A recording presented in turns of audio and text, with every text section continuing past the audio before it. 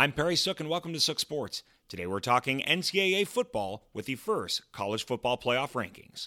This is your Sook Sports Minute.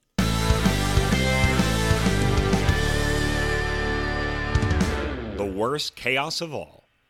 As I have said many times, this year of college football has been chaotic, but the biggest surprise of all came last night with the release of the initial college football playoff rankings by the selection committee. Yes, Georgia is the number one team in the country, but after that, teams might as well have been selected at random. Record has been thrown out the window as 4 teams with losses find themselves in the top 7 ahead of undefeated conference leaders. Number 3 Michigan State, which is only validated by its record, is just a field goal favorite against a mediocre Purdue this week, making the FPI metric seem ignored as well.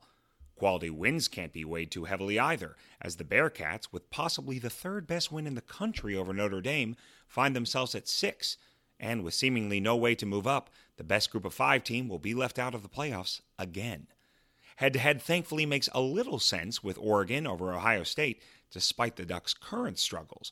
But strength of record should have the Buckeyes outside the top 10, coming in behind the undefeated and yet unranked UTSA Roadrunners.